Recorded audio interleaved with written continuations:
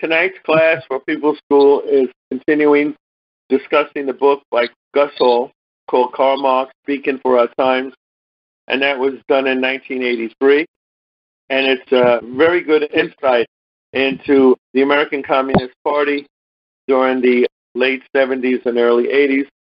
This book was dedicated to Karl Marx, how Karl Marx's work is the equivalent to today, can be used today.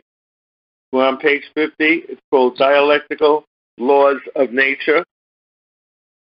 Much is known and written about the laws of economic and social development, as well as scientific socialism. Much less is known and appreciated about how much Marx and Engels added to our understanding of the laws of nature to natural science. However, natural scientists are discovering that the more they probe the ways of nature, the more they learn about the dialectical laws that determine and explain all phenomena, nature, society, and consciousness. As Engels often noted, the process of discovering the laws of motion in nature is itself proof of one of the laws of dialectics. That is, there is an evolutionary process of probing and gathering scientific evidence. And then there are periods of explosive revolutionary leap in scientific discoveries. In many ways, we are in one of those explosive periods in science. We call it the technological revolution, which is the result of great leaps in scientific discoveries.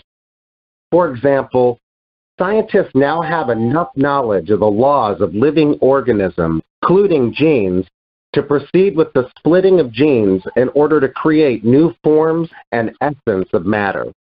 The new atom-smashing machines are now powerful enough to reveal new kinds of subatomic particles, including a particle with a single magnetic pole of attraction. This would seem to contradict the dialectical law of the unity of opposites. But on the other hand, it would tell the scientist to look for a particle with the opposite magnetic pole. Natural science may now be close to revealing possibly the most basic of all laws, the law of unity between the basic forces of nature, gravity, electromagnetism, and nuclear forces. These are ever deeper insights into the essence of nature, but the dialectical laws hold up. Why Marx still lives. It becomes clear why the ruling class rage against Marx has never subsided.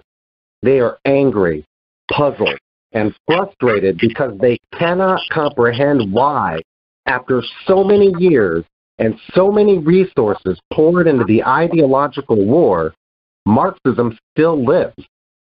Why, after decades of campaigns and crusades to destroy it, does Marxism grow in influence, prestige, and popularity? Why is Marxism timeless? Why does Marx, dead over 100 years, still speaketh? Why are more than one half of the world's peoples either building socialism or moving in the direction of socialism, guided and inspired by the science of Marxism-Leninism, or by members of political parties and movements who use this science? Why is Marxism-Leninism the main ideological current influencing the direction of human society? These are very pertinent questions. Certainly the answer is not because Marx called for the workers of the world to unite, although the slogan still expresses proletarian internationalism. The answer does not lie in Marx's credo, if one chooses to be an ox, one can of course turn one's back on the agonies of mankind and only look after one's own skin, although this is still a viable human concept. As we know, history's archives are chock full of social and economic theories, concepts, ideas, and philosophies, but they all gather dust, except for the great body of thought and action, Marxism-Leninism. To really answer the question as to why Marx is so vitally alive today, we must go back to the fundamental idea that Marxism-Leninism is a science that deals with the laws of all processes in life, social and economic processes, the laws of nature. The inner laws of capitalism that Karl Marx revealed so long ago have not basically changed today. In fact, as the contradictions in the capitalist system become sharper, as its parts wear out, as it becomes increasingly obsolete, many of the inner laws operate more openly, more directly. Therefore, they are much easier to see and understand. I don't understand Marx's credo if one chooses to be an ox. Basically, what he's saying is that if one has the choice to turn one's back on the miseries, the tragedies that mankind goes through, or he can decide to do something about it, or the person can choose just to take care of themselves and say, the hell with everybody else. That's a choice. That's what Marx is saying, that people have that choice. Although this is still a viable human concept, that's all. It's a choice between, hey, it's me versus the world doesn't exist, or it's me and the world, and we exist together. Perfect. Thank you, Comrade. All right, we're going to go back to Comrade. The law of surplus value. Driven by a burning desire to do good, the struggle against injustice and exploitation, Marx, Engels, and Lenin focus their penetrating studies, energies, and organizing skills on the human society on the stage of history, capitalism. The 3 volumes of Capital by Marx and Engels and the volumes by Lenin lay bare the inner inherent laws, the ugly essence of capitalism. Capitalism is a burning expose of anti-human, brutal social system based on exploitation of the working class. It is a searing indictment of the laws of the drive for maximum private corporate profit. The 3 volumes of Capital make up a comprehensive handbook on how to fight the inhumanity and injustices of a system motivated solely by the greed of a small capitalist minority. It is Marx and Engels' great gift and legacy to the workers of the world. Because it is absolutely indispensable to the working class, the law of surplus value, or the law of corporate profits, is worth taking a closer look at, because it exposes the source of corporate profit. Thousands of volumes have been written in an attempt to complicate, to distort, to cover up this law. When Marx proved that nothing is added to the value of products in the process of buying and selling, and this, therefore, cannot be the source of profit, the questions sharply emerged. What then is the source of corporate profit? The exploiting ruling class has never forgiven Marx for exposing forever their most guarded and sacred secret, the source of their ill-begotten wealth.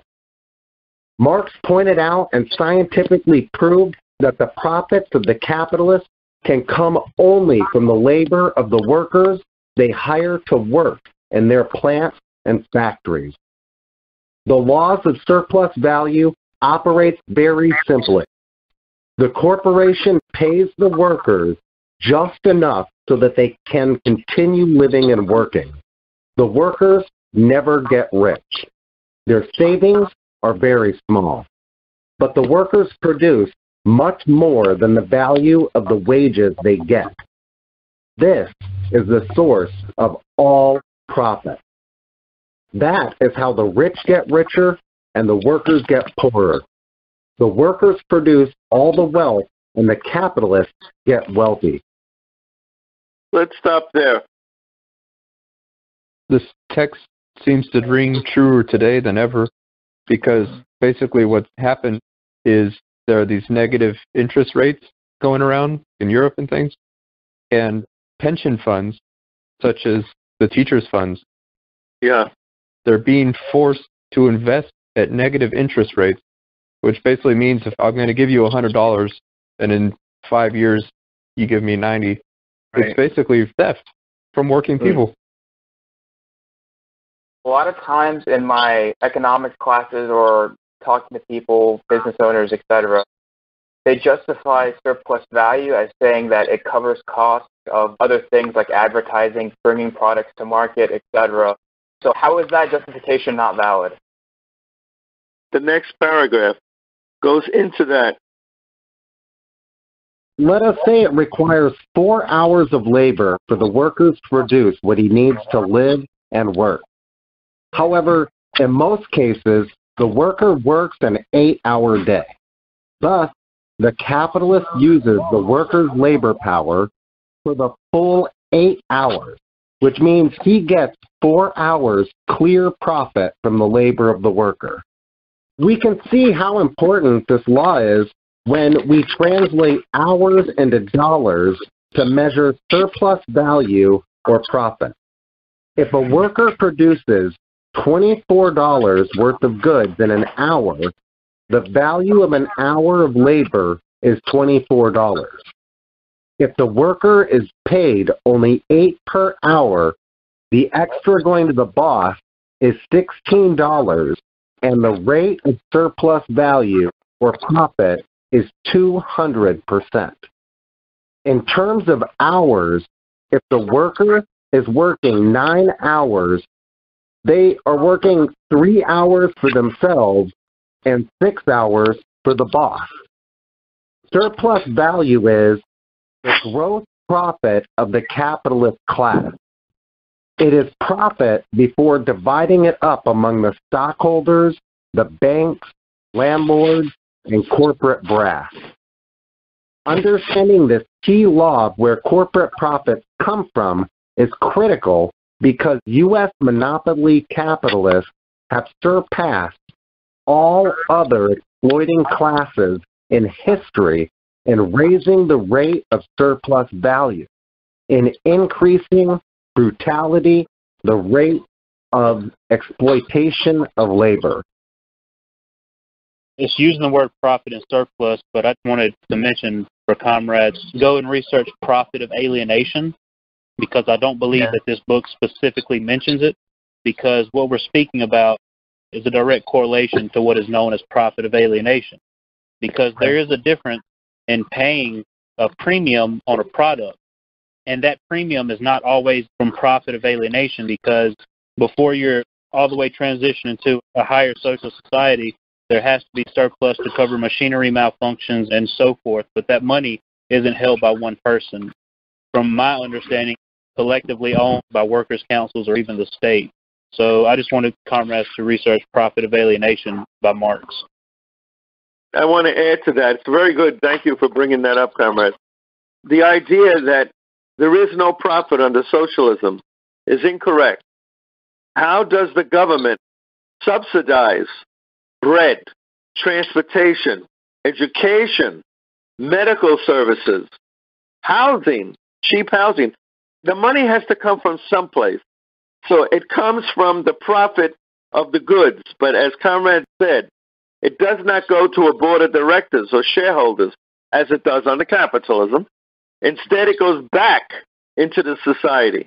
And whether it's Cuba, whether it was East Germany, the Soviet Union, even many parts of the Chinese economy, the reason why they're able to have low prices and they're able to have a safety net for the masses of people, even in China today, is because it goes back into the economy. Now, centralized planning does that. Any kind of deviation from centralized planning causes a problem, like the economic reforms in Cuba, like the economic reforms in Vietnam and in China. That takes money out of the coffers of the society because now it goes into the hands of individual corporations. Just wanted to clarify that a little bit. Continue. Today, out of a working day of 8 hours, the average worker worked 2 hours and 9 minutes for himself and 5 hours and 51 minutes for the boss. Or to put it another way, for the rest of this year, the working class, those who are working, that is, will work only for the profits of the corporations and to pay taxes. As Marx said, labor power is a commodity that is a source not only of value, but of more value than it has itself. Among themselves, the capitalists are very conscious of surplus value as the key to their profit. In fact, this is emphasized in the publicity material put out to lure industries to their areas. For example, New York State boasts New York's manufacturing workers produce $4.25 in value over every dollar they get in wages. In other words, 4 times more than the wages they are paid. The state which beats New York is Texas, with $5 in value over every dollar of wages, for a surplus value of 400%. And to uncover super exploitation, super profit from racism, an ad by Puerto Rico boasts, in Puerto Rico, the value over and above each dollar of production payroll averages $5.58, compared with the U.S. average of $3.72.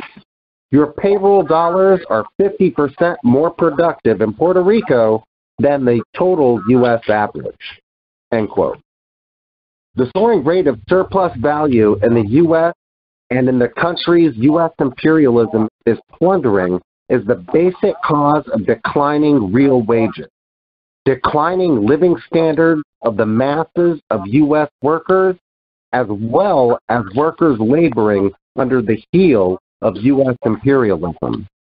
They are living proof of the correctness of Marxist statement of the irreconcilability of the interests of capital and labor, and the law that profit rises in the same degree in which wages fall.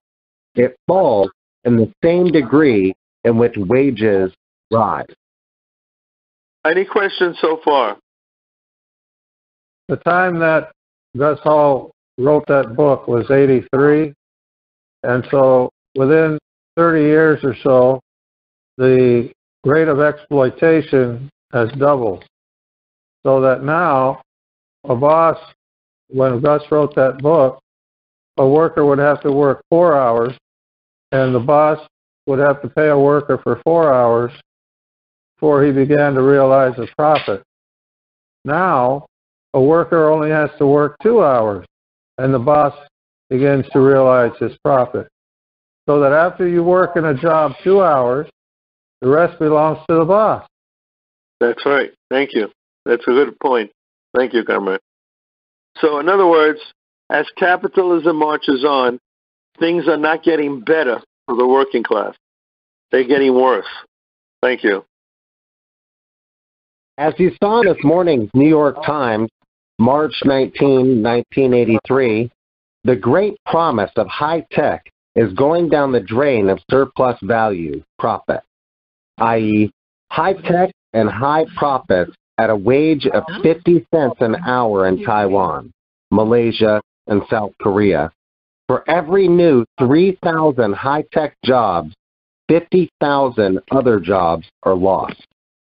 All the bourgeois arguments that capital and labor are one big happy family, that what's good for GM is good for America, that labor and capital form a natural partnership based on class cooperation, are so much cover-up for the truth that Marx uncovered 130 years ago. In uncovering the law of surplus value, Marx also helped to reveal the law of class struggle between the capitalists and the workers, which gives the ultimate lie to all class collaboration concepts. The ultimate truth inherent and these laws made it possible for Marx and Engels to develop the theory of scientific socialism. They proved that far from being utopian or a fantasy, socialism is the natural outcome of the development of capitalist society. They showed that as capitalism develops, it digs its own grave. They brought to light the epoch-making role of the working class and drew the logical conclusion that the road to the new society lies in overthrowing capitalism. Any questions? It's only tangential, but we were listening to Howard Zinn this morning, and he said something about economics that's so obvious, but I'd never thought of it before. Namely, that free trade is just something that allows the powerful to benefit and the not so powerful to be subjugated. In this it says, as capitalism marches on, it digs its own grave. The road to a new society lies in overthrowing capitalism. If it's digging its own grave, why do we have to overthrow it? That's a very good question. I've heard something like that my whole life. Marxists say it's inevitable that humankind goes through a period from the cave period to the slave period of Rome and Greece. From that to the feudal period of the Middle Ages, where you have serfs. From that to the period of Industrial Revolution and capitalism. So Marx then goes on to say, because of the contradictions inside capitalism with production of goods, and they're not able to sell the goods, and et cetera, then the next stage is socialism. And then the final stage, according to Marx, is communism. This is the scenario. So I've heard people say that if this is going to happen anyway, why should we waste our time making it happen? Would anybody like to answer that really good question? The whole capitalist system is built upon wage slavery and, of course, the oppression of different races. We all know that capitalism will soon fall because infinite growth is not quite possible. It's not an infinite amount of resources on this planet. Central planning and the dictatorship of the proletariat will save us from this, of course, but we must fight for that because even though capitalism's fall is inevitable, we cannot just look back and say, well, the suffering is just a suffering. It's inevitable, so we must wait. We must always be ready to act and be vigilant in case the death throes of capitalism brings bloodshed, such as the rise of fascist militias, because fascism is capitalism in decay. Thank you, Karl. Very good. Obviously, we should fight for the working class and end the system as soon as possible. But my question is more centered on the contradictions inherent in capitalism leads to its own demise. We know that. However, why hasn't that demise happened yet? Because I don't think the contradictions have ever been more apparent than they are today. In addition to this manipulation of the numbers, which has been going on since 2008, what we're seeing now is there's something called negative interest rates, where banks pay you to take out a mortgage or a loan. And what's happening is pension funds, which is basically people who save money, common people, not the rich people, but the common people, and we save money. And there are these different funds and things. It's where you put your money to save. And so with these hedge funds, what do you want to call them, pension funds? They're being forced by the banks and the governments to invest at these negative rates where you're going to give $100 today and receive $90 in 5 years. That's how they keep the system going. They just keep taking, but soon, you're right, it will come crashing down. I want to add to that. There's another aspect of this, and that is what happened in the Soviet Union. It's very important. Marx said, this is according to Marx, in my opinion, history proved them correct. As what he said, there's going to be ebbs like an ocean on a beach. There's going to be ebbs and there's going to be flows. The water's going to come in and the water's going to go out. And each time the water comes in, it's going to last longer than each time that it goes out. So the Paris Commune in France was the first attempt of the working class to take over. That lasted 70 days. The second attempt was the Bolshevik Revolution in 1917, and that lasted over 70 years.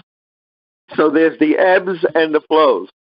The next time, it's going to last longer until eventually it'll be forever, that particular economic system of socialism. I just wanted to add that. What's the need for a party and a working class movement if capitalism digging its own grave? And the response is, I think that phrase that socialism is inevitable, without dialectical materialism, we come to inaccurate conclusions. When I was in the Socialist Party USA, there's people that said there's no reason for a party, there's no reason to organize, we'll eventually have socialism.